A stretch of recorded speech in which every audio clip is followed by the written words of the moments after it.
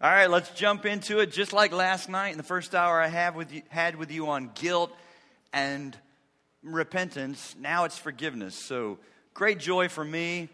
I say a great joy for me to get some of the topics that I think are most important, but that's because I chose the topics that I wanted to.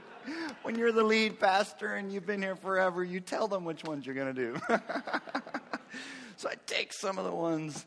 But it is forgiveness. Now we're still right back at the heart and hub of what it's all about. This would be a topic that I would think any church, any believer would be thinking about and talking about. But all the more so if you really want to do ministry with people at close range. So that's to me the key difference between a big preaching ministry and even a teaching in a Sunday school classroom, and you're a good teacher and it's gotten to where it's 40 and 45 and 50 people sitting there. We're talking about, I hope you see, getting you prepared to sitting across your kitchen table with one person, whether they fill out paperwork or not, and you have a better understanding of how to listen well, ask questions, give hope, build involvement, and get to heart issues to understand why are they so stuck? Why are they in so much pain? Why are they so confused? And that you would understand, how do I help them see? Because many times believers, they say the right things. Can you have an information that is accurate according to God's word and still be living a life that is not matching that and not recognize it yourself readily? Yes, that's the problem. And they need help. And this can be difficult. But it also can be so very exciting. So here's one of those. Forgiveness. People still, Christians still really struggle with this. Of all the things that I've seen as a pastor for 30 years, this is one at the top of the list that I would say it's not like. You would think that Christians of all people, who are the people who have been gripped by, I have been forgiven. How many of my sins? All. Would just run around saying, oh, I forgive you. And you haven't even done anything yet. I forgive you before you do it. I just want to forgive everybody. God has forgiven me. Go ahead and hurt me so I can forgive you. Oh, no, sadly no. It's like you constantly have to reconnect them with, hey, I know that hurt.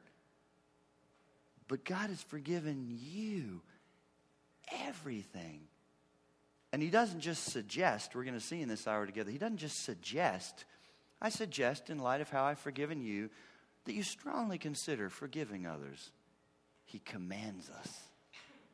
So this whole hour will be hinged on. If you begin to struggle, and some of you probably will, you came in struggling with this and you're going to struggle while I talk about it. If you could get back to solidly understanding, it all hinges on the hinge on which this door of forgiveness swings towards. You have to, he commands us to, is as he's forgiven you. If you lose sight of, and that's one of the biggest problems, Christians are not freshly, keenly aware of and still delighting in how he's forgiven them. It's kind of something in the past. And that's often part of the problem. How many of you have ever heard this line? And you're going to be older if you have. Love means never having to say you're sorry. Oh, that was a line out of a blockbuster movie. And there were t-shirts and beach towels and all kinds of stuff. The problem with it is it's just not true. And again, it's Hollywood in our world often comes up with these things that just... And love doesn't mean never having to say you're sorry. In fact, if you choose to never say you're sorry, you won't have love for long. The thing that keeps love alive, because think about this, track with me. Love, by its very nature, and I've moved past just a warm, fuzzy feeling, but biblical love, which is giving for the needs of another, expecting nothing in return. You've got to be vulnerable to truly love and experience intimacy. Puts you at risk. You're likely to get hurt. There's no one in this world you're going to choose to love that isn't a sinner that couldn't hurt you. So you're at risk. You better know what to do when it happens. Hurt is going to come. What are you going to do? If you don't have forgiveness and you don't know that's where to go and you don't have the gospel and the cross, love will not stay alive long. But again, the world has this notion, right? Just like the same notion of that's how you find the one that you should marry. It's just this thing. It's my soulmate, and if I find the right one, it'll just be great. Whoever you find is a sinner. So you better be ready to forgive and know what to do when you're hurt. It's not never having to say you're sorry. So why should we even discuss forgiveness? Well, let's track through a few reasons why we even need to discuss this. Some of them I've hit on already. Man's greatest need is forgiveness. Man's greatest need is forgiveness. If we're separated from God, and God's word assures us that we are from birth, you don't become an enemy of God. You don't become separated from God. You're born that way. Then forgiveness is our greatest need. Not education, not money, not human relationships. To be right with the God of the universe is our greatest need, which puts forgiveness right at the heart of that. It's man's greatest need. It's necessary for salvation. It's at the very heart of it. Forgiveness is necessary for salvation. And we are commanded to forgive others the same way God has forgiven us. And this cup of coffee is making me really nervous. We're commanded to forgive others in the same way God has forgiven us. It's not a suggestion. It's not an encouragement. It's not optional. There's so many things. Here's what saddens me. There's so many things that tend to characterize Christians. And often when I look at it, it's not what should characterize us. Forgiveness should be something that just characterizes us. But often I find that it's not. The people in the workplace wouldn't find that you're more forgiving than others. The people in your home wouldn't find that you're more. Often they find you're more informed. You're more judgmental. You're more arrogant. These are not the things that are supposed to characterize us. Forgiveness. It's not optional. It's a command. In fact, Jesus himself puts a non-optional clause into the Lord's Prayer. I think it's interesting. When his disciples said, Lord, teach us to pray, and he gave the Lord's Prayer, our Father who art in heaven, hallowed be thy name, thy kingdom come, thy will. There's that place where he says, and forgive us our trespasses. On what basis? As we forgive others their trespasses. And it's almost like he anticipated of everything that he just framed up there for them in the Lord's Prayer. That would be the one that they would struggle with the most, because he comes back and gives an additional commentary on that. When he says in Matthew 6, and forgive us our debts as we forgive our debtors, for if you forgive men their trespasses, your heavenly Father will also forgive you. But if you do not forgive men their trespasses, neither will your Father forgive your trespasses. Now, you got to do something with that. There's often these places in the Bible that I'll say, I'm not absolutely sure what that must mean, but I know it means something. And here's one that's worth thinking about. So I do not believe Christians can lose their salvation. So I'm not a Nazarene. I don't think you can be saved today, lost 2 months from now. I believe the Bible teaches when he saves you, he keeps you. But what perhaps it could be saying, folks, is that if you will not forgive someone else, the reason he doesn't forgive your trespasses is you're not a Christian. It indicates you're just not a Christian. It's not like he had and now he pulls back and says, oops, now I don't. I did, but now I don't. It could be that that's just an indication you're not his child. Because I have 5 kids. There's things about them that it's obvious they're mine that I'm embarrassed about. Because it is so me. I mean, there's something about parenting. I know Peter's been in here teaching you on parenting. And let's be honest, lots of times it's just like it's you on 2 little legs. You're like, oh, I wish she wasn't like that, but I know where she got that, right? There's things that characterize us because of our parents and our children like, but there's things that are also good. My son Harrison, there's things that still concern me greatly at 25, but there's things that I love. I love to see it in him. And so often people will say, when he comes and if he brings some friends his age in their 20s, they'll come up to me and they're like, oh my, goodness. They don't even know me, but they've just heard one sermon. They're like, you two are so much alike. He is so much like you. Oh, whoa. For us as Christians, folks, it ought to be, we're not going to be perfect, and there can be things that are way off mark that you certainly can't blame on God and say, I'm that way because I'm a child of God. But it ought to be that people say, oh my goodness, you are so much like the God that I've heard about growing up in church that because this just so much characterizes you too. You're so quick to give mercy. You're so quick to forgive. You don't take offense. You don't keep a record of wrong. You don't retaliate. It ought to be something that reminds people of our Father. You're like Him. You're like Him.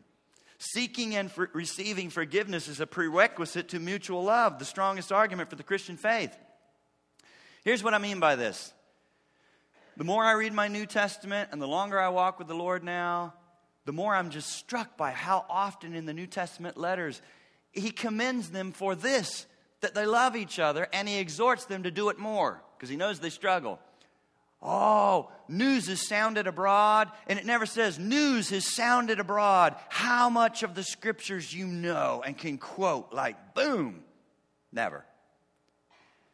News is sounded abroad about your end time charts. It's amazing. Never. News is sounded abroad about your spiritual gifts assessment tests and the way you can identify it for everybody. It's amazing. He'll say your faith, your boldness to speak the gospel, and your love for each other. Your love for each other. Well, think about it. If love for each other, and that's the other thing that should strike you. The more you read your Bible, our world makes a lot of, and sadly, I think Christian musicians that write songs on the Christian radio, too often it's all about loving. I hope this doesn't sound wrong, but folks, loving the homeless person. And there she is, and she's on the street, and don't hear me saying there's not a place for that. But before we'll begin to love the homeless person, God's called us to love the woman in your Sunday school class that you can't stand. Right? That's where we're supposed to start. And He calls us there. Look how many times it's love each other. Love each other. Be fervent in your love for each other. Abound in love for each other. Increase in your love for each other. How's that going to happen? Because when we get together, it doesn't matter how small the church is or how big the church is. It can be a church of 40, church of 70, church of 700. You get a bunch of Christians together who are still sinners, and there's going to be some hurt. There's going to be some offense. There's going to be some rub. If you don't know all about how to forgive, it won't stay alive, right? So to maintain one of our most powerful, I believe our love for each other was intended by God to be one of the most powerful apologetics to the world as to why this gospel is life-changing. And so it's one of the poorest testimonies when churches are just fighting and carrying on and slandering each other and hating each other, just like the world, over picayune stuff very often. Love. Forgiveness is what keeps one of our strongest apologetics alive. Jesus said, they will know you are my disciples by your love for one another. Unreconciled relationships between Christians hinders evangelism and robs churches of a positive community witness. So this matters. This matters a lot. We want to reach our world. We want the world to actually listen to the message that we have. Folks, I think it was Gandhi that one time said, he had no problem with Jesus. He said, I can't hardly hear the message of the gospel because of what I see with Christians. We're never going to be perfect. They know that. We don't have to pretend to be perfect. What they need to see is that when we blow it, we own it, even with each other, and we ask for forgiveness. We ask for forgiveness. And then at work with them, then push outside with unbelievers. You ask. I recently went to an unbeliever and asked for forgiveness. Oh my goodness. They start backing away. It makes them very uneasy. But before he completely got to where he couldn't hear my voice, I finished my appeal. I think that's healthy too. That they see you coming back and asking for forgiveness for something you think you did wrong towards them. This is a powerful apologetic. David Nasser says, all of us get hurt from time to time, and most of us are hurt. very badly at some point in our lives. But Christians have the incredible resource and the responsibility. So there's two things we have that an unbeliever doesn't have. We have a resource they don't have: the gospel and the Holy Spirit living in us. The Jesus who stretched out and forgave us on the cross is the same one that lives in you. So he wants to do that through you towards others that offend you. You have a resource unbelievers don't have. You have a responsibility unbelievers don't have. He says, as I have forgiven you, forgive. Not out of our own strength, but out of the strength God provides through our experience of his forgiveness. We can pray that God will help us love that person. I love how he says this. He's obviously lived some life. Listen, does that sound difficult? It's not difficult. It's impossible unless you and I have feasted on the cross of Christ. I really do believe that is the problem right there. For too many Christians, when you say cross, crucifixion, death of Christ, it's a distant speck in their mind, something way back there. And even they associate it with them coming to Christ, maybe when I was 7. But if you've ceased to think about it, if you've ceased to delight in it, if you've ceased to thank God for it, if you've gotten over the fact that the God of the universe has forgiven you all your trespasses, you're going to struggle to forgive somebody else. Don't let it happen. Don't get over it. You say, what should I do, Brad? This is going to sound like a broken record. Keep reading this. How much of it? All of it. I see Paul not getting over this. He just doesn't get over it.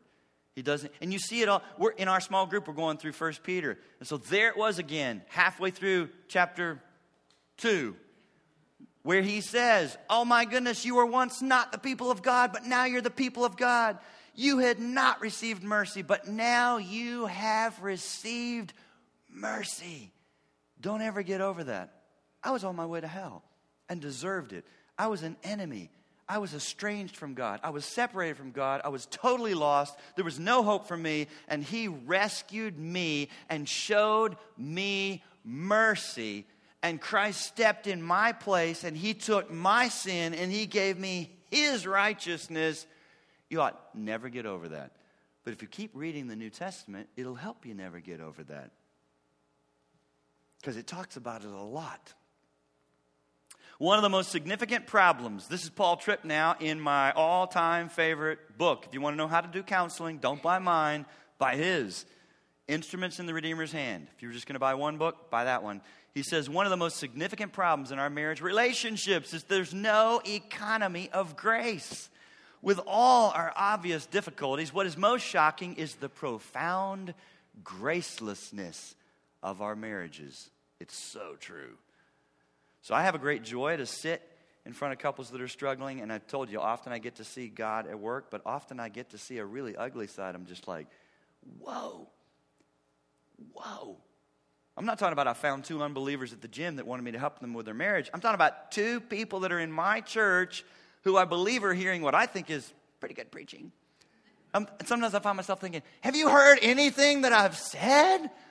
What in the world? How is this not coming into play in your marriage and in your... But believers have the amazing capacity to almost like build a wall. This is a glorious truth that I delight in another context. It has nothing to do with now because you don't know what... It's like, break down the wall. Let that grace show up here. Profound gracelessness of our marriages. There's no willingness to look within and confess deep-seated sins, so we never find sweet forgiveness. There's no vertical hope to carry us in dark and discouraging times. There's no rest that comes from entrusting each other to the God of grace. There's no faith that God will give us all we need to respond to each other in godly ways. As a result, the relationship is reduced to human demands, human performance, human failure, human judgment, and human punishment. There is no hope or power for change. And because we're not, here we are again, just like David Nasser said, you got to be feasting on the cross. Notice how Paul Tripp words it. And because we're not daily soaking in the fountain of God's grace, we do not extend it to each other. That's why when I do a wedding, I always have right in my wedding ceremony, not just the typical vows back and forth, but I talk about forgiveness. To set that up, you have to talk about sin. That's where I think I said, I mentioned you're sinner, sinner, sinner, sinner, sinner. Have I made everyone mad enough to now talk about forgiveness so that it means something? And I'll say, you're going to have to be ready to forgive.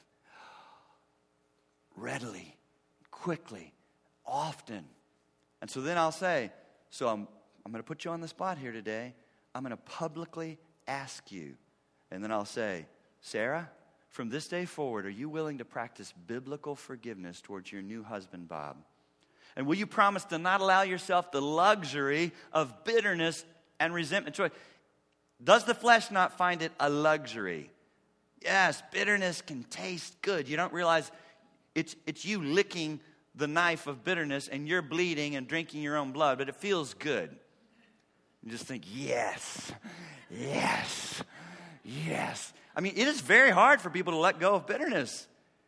Even though it's so toxic and destructive, it seems like a luxury.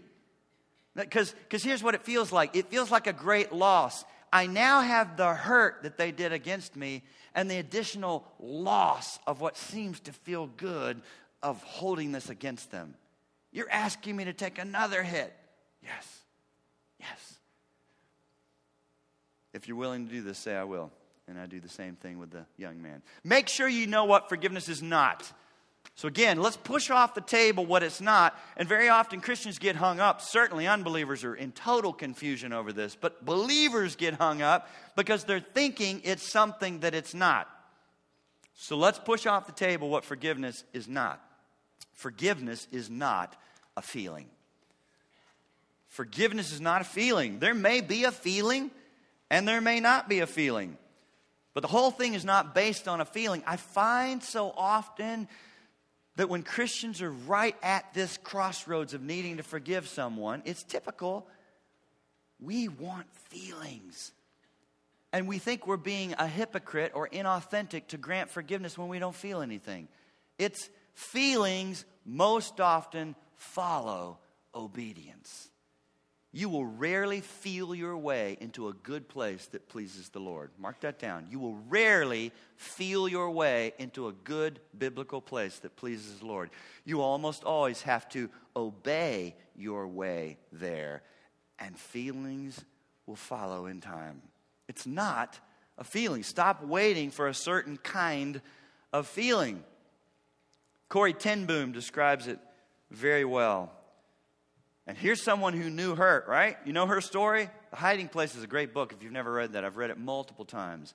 Wow. You know, to be in a Nazi concentration camp, and she watched her dear father that she loved dearly, that was a watchmaker, one of the sweetest men you could have been around, die. She watched her sister Betsy, whom she loved dearly, die. But she survived. And then lived to go and speak and give her testimony. Imagine how often she struggled, right? You've got German leaders who were a part of some of this, and now they're free, and she's running into some of them. And she said this, because often people will struggle with thinking, well, I still have a feeling from time to time of, does that mean I didn't forgive? She said, unforgiveness is like ringing a bell. As long as you pull the rope, the bell in the tower rings. Then you make a decision not to ring it anymore.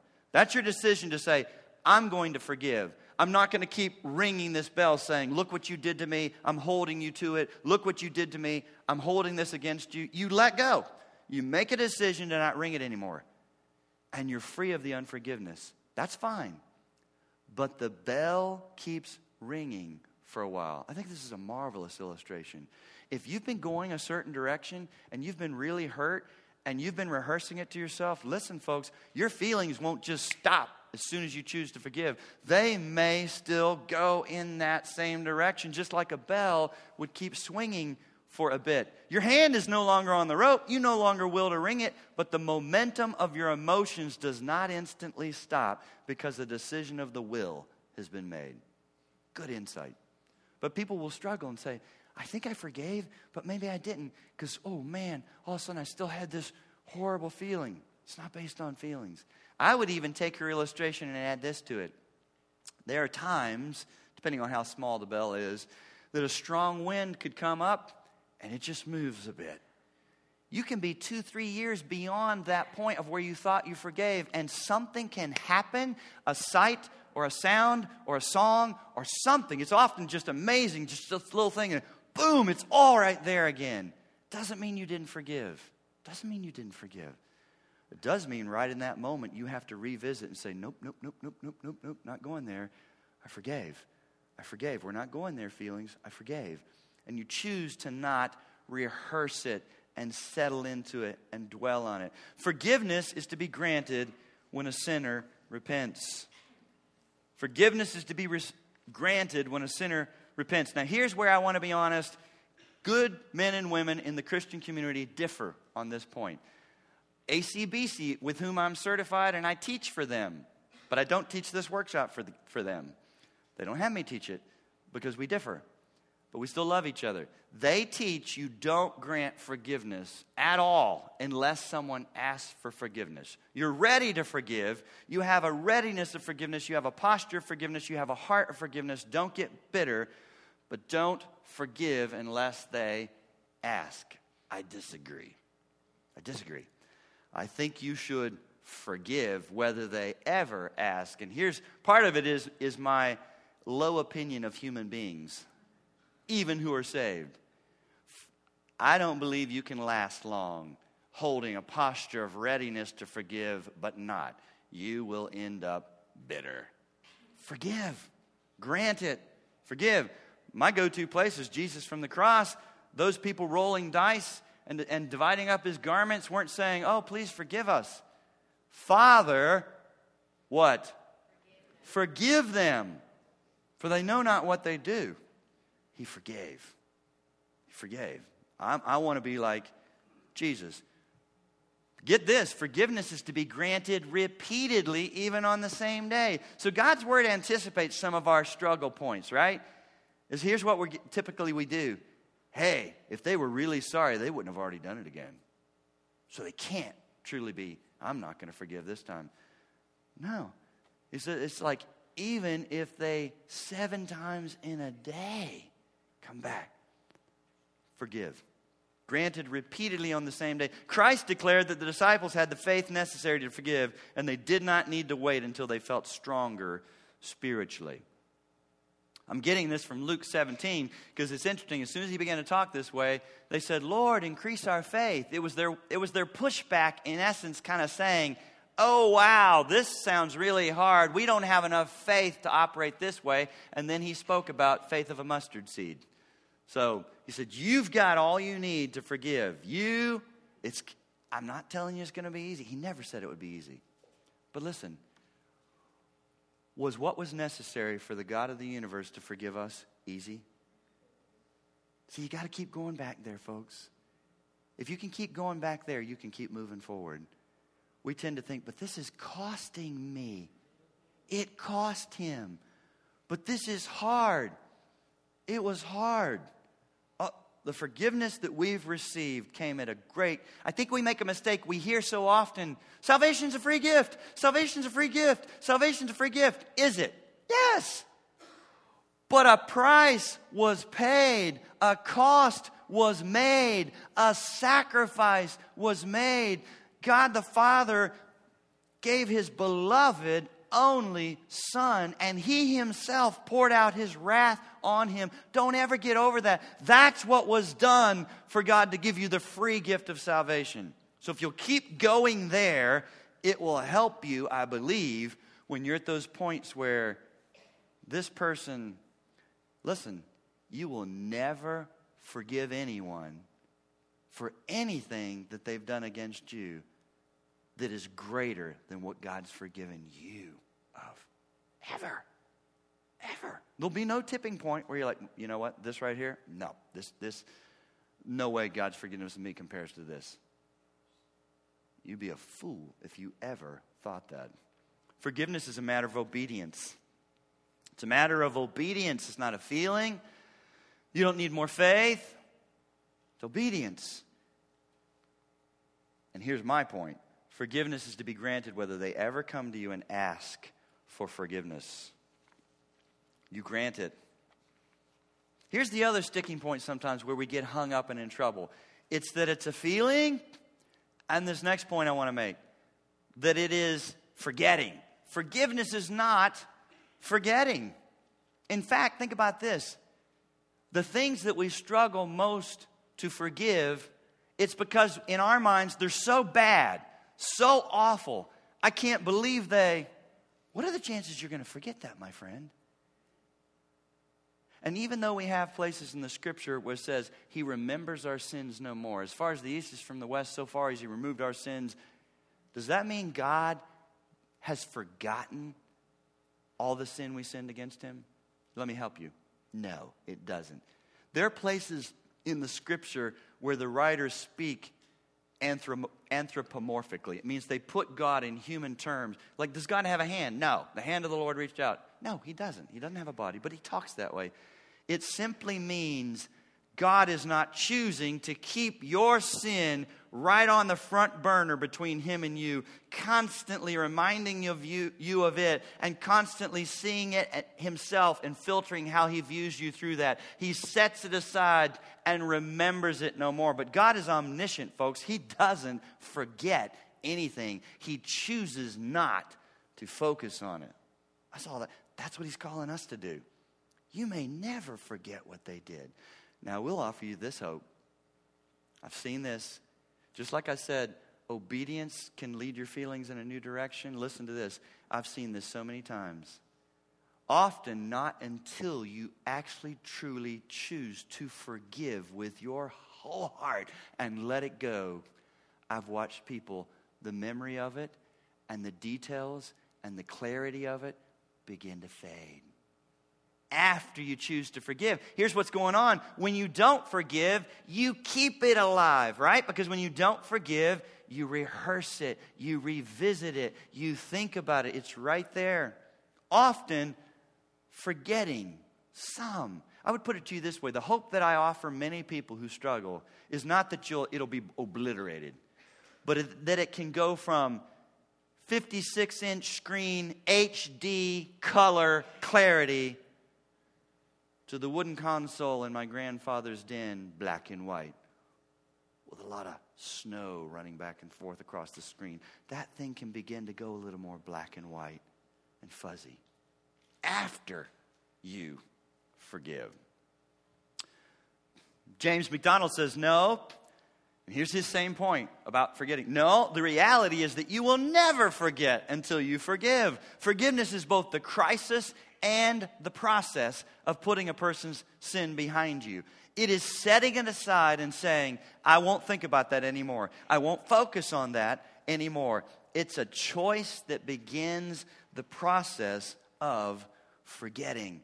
Unforgiveness binds that offense to your heart and ensures that you'll never forget. Forgiveness is the first link in the chain of forgetting, not the reverse. There's no command in the Bible telling us to forget before we forgive. And yet I hear people talk that way, believers. Well, I haven't forgotten it, so I can't forgive. Not how the Bible talks. Neither is there scriptural support for the statement, if you haven't forgotten, you haven't forgiven. Forgetting is a frequent byproduct of granting forgiveness biblically, but not always. Frequently a byproduct of granting forgiveness. Here's my definition of forgiveness. I don't have a Bible verse for this, but when I pull the scriptures together, this, I think, captures it. Forgiveness is not trying to forget what that other person did to you. Forgiveness is your choice to remember what Christ already did for you on the cross and to act on that by extending that same forgiveness out to others, regardless of how you feel. So it's not trying to, but I can't forget what she did to me. I can't, no. You need to work harder to remember what Christ did for you, and on that basis, you've got a place to stand and pivot towards them and grant forgiveness. Matthew 18 is my go-to parable in helping people with this. More than once, I've sat with someone, and this is the passage that I go to. I've preached this passage many times. Because to me, it is so powerful. There are verses that just command you to forgive. There are verses that are woven into wonderful New Testament letters of Paul that mention forgiveness. But this is a straight up, hit you between the eyes parable. We finished a parable series here at our church family in the summer where I said parables were never meant to be a warm, tell me a Bible story, Uncle Jesus, as I snuggle down. Parables Jesus always told when he sensed that the crowd was so off base in their thinking about what God actually thinks about what they're thinking, and it's time for a parable. Parables were designed to be a punch right between the eyes, a wake-up call that you're like, what? That's why he always set them up so radically. Parables always have extreme details in them because he wanted to shock and shake people out of their conventional human thinking. I'd like to tell you that when you come to know Christ, you shed your conventional human thinking. You don't. And so there's this war. Am I going to still listen to and go with what seems right to me, or am I going to go with what God says by his Spirit living in me? And here's one of those parables, and it's interesting to me. It's a long one, and it's on forgiveness. Because I think Jesus knew, oh man, we struggle with this. If you know it at all, then you know he sets it up with this servant who's been forgiven. He owes an unimaginable debt that he could never, ever, ever pay. 10,000 talents. And let me help you here. 1 talent, all right? We're not talking about gifts. Oh, she's talented. She can draw. A talent was a monetary figure. It was money. 1 talent was the equivalent of 20 years' wages. 1 talent. The guy owes his master 10,000 talents. That's 200,000 years' wages. Okay, so he set it up to mean, you're never going to pay this off. And doesn't that make sense? Could you ever have paid God off for all that you owe? And wait, no, you have a debt that you could never have canceled on your own, no matter how hard you worked, ever. And the master forgives him because he begs. And then that same guy goes out and grabs a fellow servant by the throat and chokes him and says, pay me what you owe me. And the guy owed him 100 denarii. Again, let me help you. Denarii is plural. Denarius is single. A denarius was 1 day's wage. And here's what I think is interesting. Jesus made it big enough that it hurts.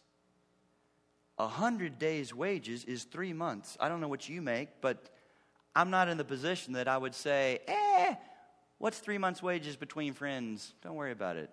No, let's. Can you give plasma? Can you give me your next child? I mean, how can we do this? Can you rent out rooms in your home? I need that back. 3 months' wages is enough that you're like, ooh. And yet, it doesn't even come close to comparing to 200,000 years' wages. I had a friend with charts who crunched this down and put it into a little pie chart. And what happens is if you do it and put it in dollars, you ever seen something like that? The thing that person noticed won't even show up. It's not enough that it'll even show up. But it's $9.6 billion versus $15,000.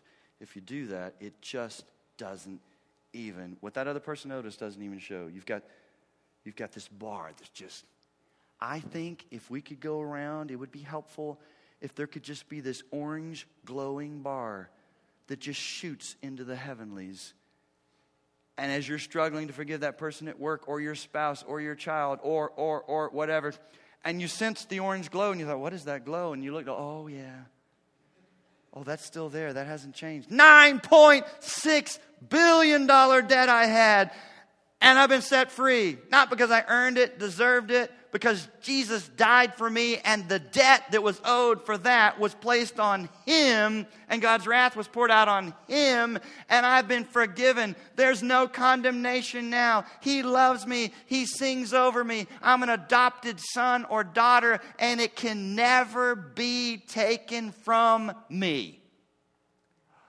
how can I not forgive? Because here's what I think is interesting. When I read the passage to people, then because it's someone sitting there saying, can't do it, won't do it, not going to happen. I'll say, where do you see yourself anywhere in the passage? It's funny how stupid adults can act at times. Like, it's not that hard. And do you see what he calls you? Because when the master got word, because other servants, right, saw it and said, word had spread how he had been forgiven. Like, you're going to do that? They went and told the master. The master called the guy back and said, here's the words, folks. Maybe you know, but if you don't, I want you to feel it right now. You wicked servant, I forgave you all that debt because you begged me. Should you not have had mercy on your fellow servant, just as I had mercy on you? And it says he turned him over to the torturers to be tormented. Again, these are unsettling passages, my friends, regarding forgiveness, which I hope is helping you see. This is not a tangential issue like, I'm going to work on spiritual gifts and end times. I know there's 3 people I haven't forgiven. Maybe I'll think about that one day. I would think about it like now. I would flee the room and get alone and think about it like now. Because I've showed you 2 passages, Matthew 6 and now Matthew 18, that actually just should be disturbing, whatever it means. So I'll offer you some possibilities. It either means, again, you're not a Christian. Because Christians don't do this. So you're going to hell. Or it could mean you're going to be miserable. And we've got miserable Christians, right? Should be characterized by joy, but you're miserable. But you're miserable because you are living in a way you were never intended to live now. And you don't get God's help. You don't get God's grace. Turned him over to the torturers. If you don't understand the depth of your own sin against God and how much he's forgiven you, then you'll never have what it takes to forgive other people around you. So don't lose sight of that. Don't get over that. Don't lose sight of that. Don't get over that. I already touched on it, but there's the chart. Good.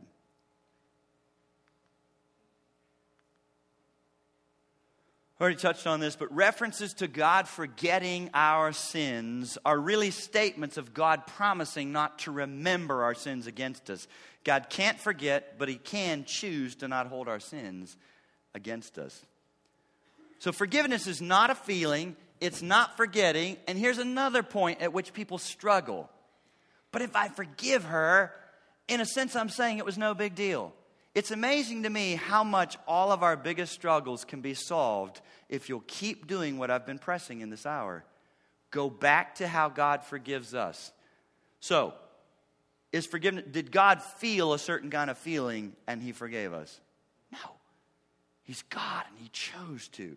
He wasn't moved by you and thought, oh, you're so lovable. You were an enemy. Does God forget? And did he wait until, I've forgotten all your sins so I can forgive you now? He knew. He saw it.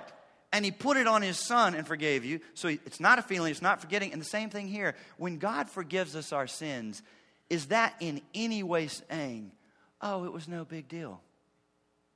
It was a huge deal. Therefore, don't get hung up there and say, but if I forgive her or him, it's saying that it was no big deal. No, it's not. Not at all. Biblical forgiveness does not, and here's a point at which our world has caused such confusion with psychology and psychobabble. It doesn't include forgiving yourself, folks. Nowhere in the Bible does God call us to forgive ourselves. Just like nowhere in the Bible does God call us to love ourselves. So you got to love yourself before you can love others. No, you've got to shut up and read your Bible. Your biggest problem and my biggest problem is that you love yourself lots. It's why you do what you do and have so many problems with the people you have problems with. Self-love is a huge problem. He simply said, love God and love others as you love yourself, because I already know you love yourself. Just the way he talked to men in Ephesians 5 and said, love your wives as your own body, he knew he didn't need to say, well, first start loving yourself, men, because you got to get that ramped up so that then you can love her like you love you. No, he's like, I see how much you love you. Just start loving her like you love you, and it'd be a great start. And then go on and love her like Christ loved the church and died for it. Oh, yeah, work on that too. So here we are with forgiveness. It's not no command to forgive yourself. So I hear sometimes people will say, well, I know God has forgiven me, but I just can't forgive myself. Again, what is at the heart of that? What horrible sin is feeding that? Pride. Often it's rooted in someone who still just can't actually come to grips with the fact that they did something that bad. Why? Because they don't think they're that bad. They have too high of an opinion of themselves. So this is not a humble person that needs some self-esteem boost. When people talk this way, this is someone who thinks their standard is more accurate and important than God. Do you hear what you're saying? I know God has forgiven me. The God of the universe, holy, holy, holy, full of justice, perfect, wisdom. He was willing to forgive this, but I can't. I have a higher, more accurate standard. Pride. There's a great little booklet in the counseling series booklets that the publishers sell now. But I just can't forgive myself, I think is the title. So I use that. Well, there you go. Be careful, they changed the covers. I hate that. I've bought so many booklets twice, and it's the same booklet, and they just changed the cover. I wish they wouldn't do that. Because, it's brown. And it's like, oh, no, it's not now. So I don't know what it looks like. When I put this workshop together, it looked like that. I know it still exists. Here's one of my favorite verses, Psalm 86:5. For you, Lord, are good. Listen to this. And ready to forgive.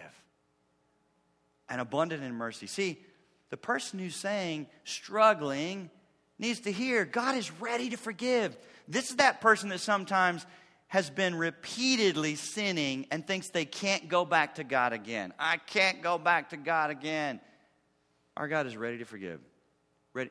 And if you're a believer, even if this is a repeated sin, did you just sin one more time beyond what Christ died for? Or did God already know how many times you were going to do this and that's been addressed?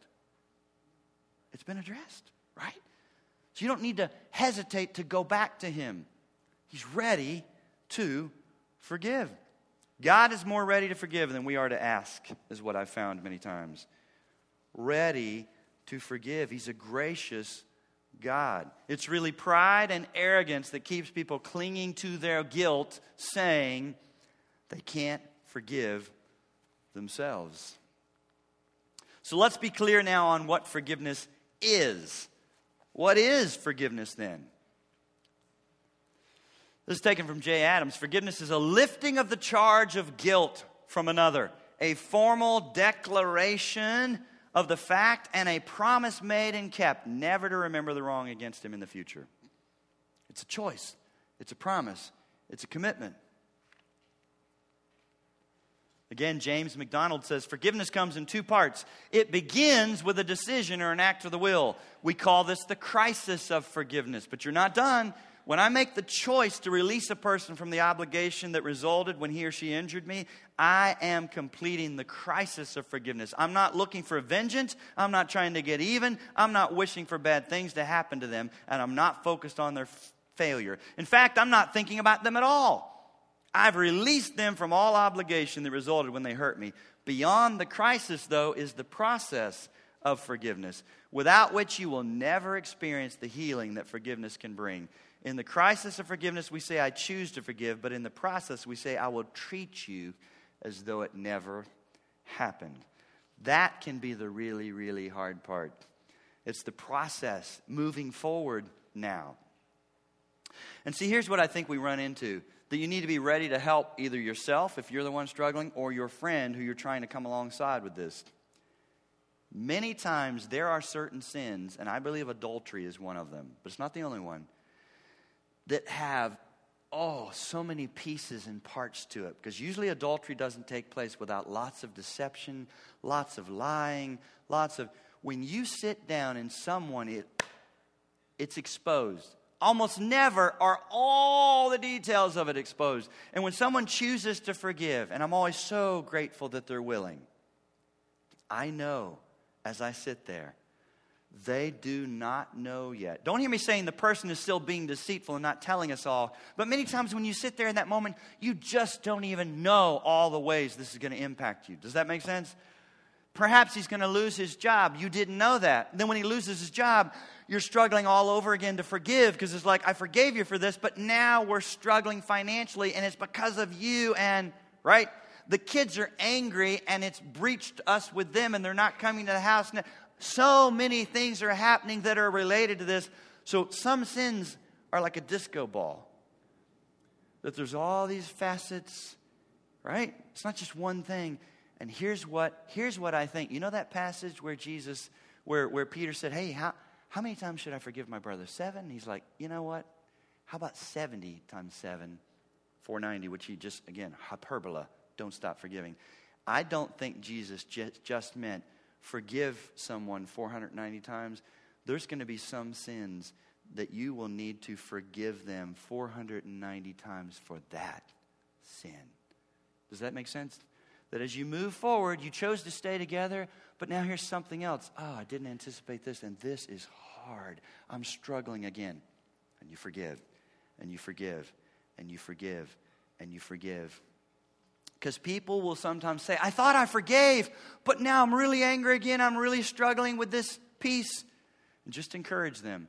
It's a process of forgiveness now. You made a crisis where you stuck a stick in the ground and said, I'm going to forgive. Now you're walking it out. Walking it out. Forgiveness is a decision and it's a promise to, I always tell my counselees, it's a promise in 4 areas. Not to dwell on the incident mentally. I'm not going to dwell on it and choose to rehearse it. I'm not going to bring up the incident to use it against you in a new argument. So we have a new upset 2 years later. It's off limits to say, this is just like when if you forgave, you're not going to reach back there and bring that into the current situation. I'm not going to talk about it to others who you might add in there who are not a part of the solution. It's appropriate to reach out and have a few people that are helping you walk through this. But I'm talking about where you're just blabbing it everywhere on your worst days. Well, this is because my husband, blah, blah, blah. Did you know he? Did you know we? Huh? Not appropriate. And I will not allow the incident to stand between me and you and to hinder us from building closeness again. And this is most often related to marriage. Don't hear me saying if someone rapes your daughter, after you forgive them, you need to become best friends. God may give you grace, and you hear stories where people reach out and become friends. That's not required. But what is required is that you don't just keep at distance those like in the church that you share a church with, or those in your family. Like, I forgave you, but I don't want to be around you. No. Because again, you say, well, but Brad, back to God. Is that how God forgives us? I forgive you, but I don't want to be around you. No. I forgive you, and I adopt you into my family as my adopted son or daughter. You don't put a wall up saying, we're never going to be close again. Forgiveness is not the same thing as trust. So be careful here.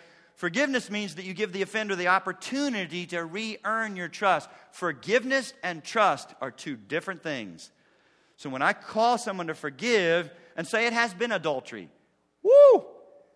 It's not like, and she's 2 hours late coming home from work, or she's not where she said she was going to be, and he's upset, and he has a right to be. Because sometimes the one that did the sinning is like, I asked God to forgive me. They said they forgive me. What's the deal? The deal is you're earning trust. You're earning trust. You bankrupted trust. They're choosing to forgive, but it's going to take time for trust to be built better. And I'll tell them, this is some of the fruits of repentance. Just take it. Take it. Take it. When they have bad days and they're like, don't push back and say, take it. I always know that I've got repentance. I was working with a couple and horrible things had been done. Horrible. And she forgave. But often in our sessions, and this wasn't like 6 sessions, this was a year and a half. But often she would just still go off on him in front of me.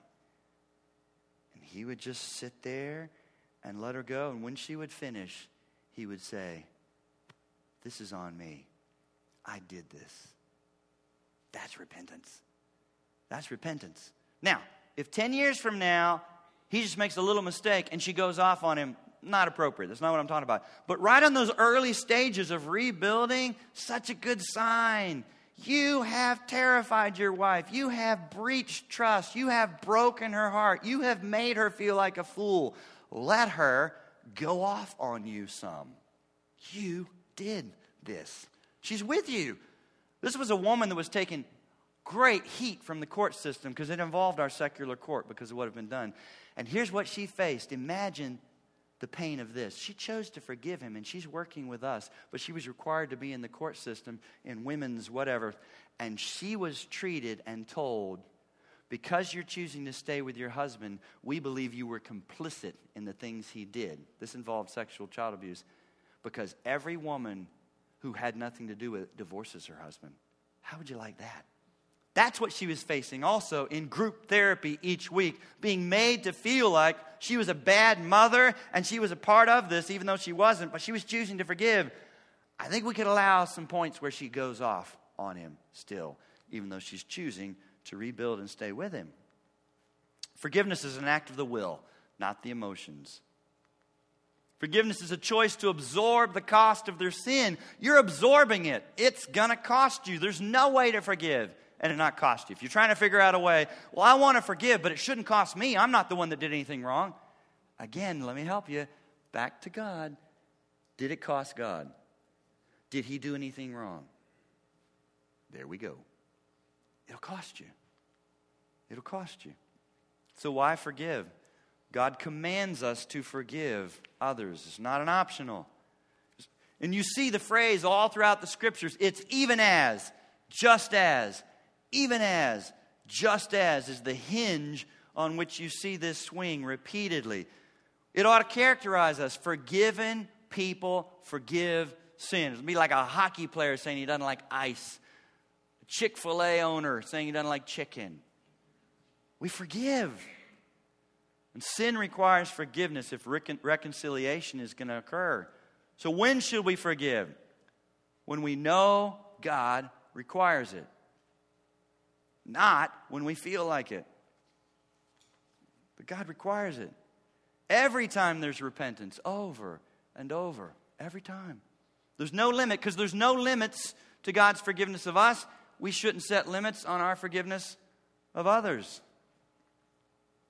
When we know there's something between us and the other person, even God's word tells us, if you sense there's something between you and someone else and you even think, hey, well, they did it, but if you know, you go. There's my phrase. If you know, you go. If you think there's something up, you go. You go. Go asking questions, not making accusations, saying, I sense something between us. Have I offended you? Have I sinned against you? There's that passage where he says, just leave your little offering there at the altar and go. Be reconciled. Again, because our love for each other is supposed to be such a powerful apologetic. God doesn't care how gustily you worship with your hands lifted in the air. If there's a broken relationship between you and another believer, get on that. That's how important that is. Get on that. You're never more like your Savior than when you're forgiving. So how often are you like your Savior?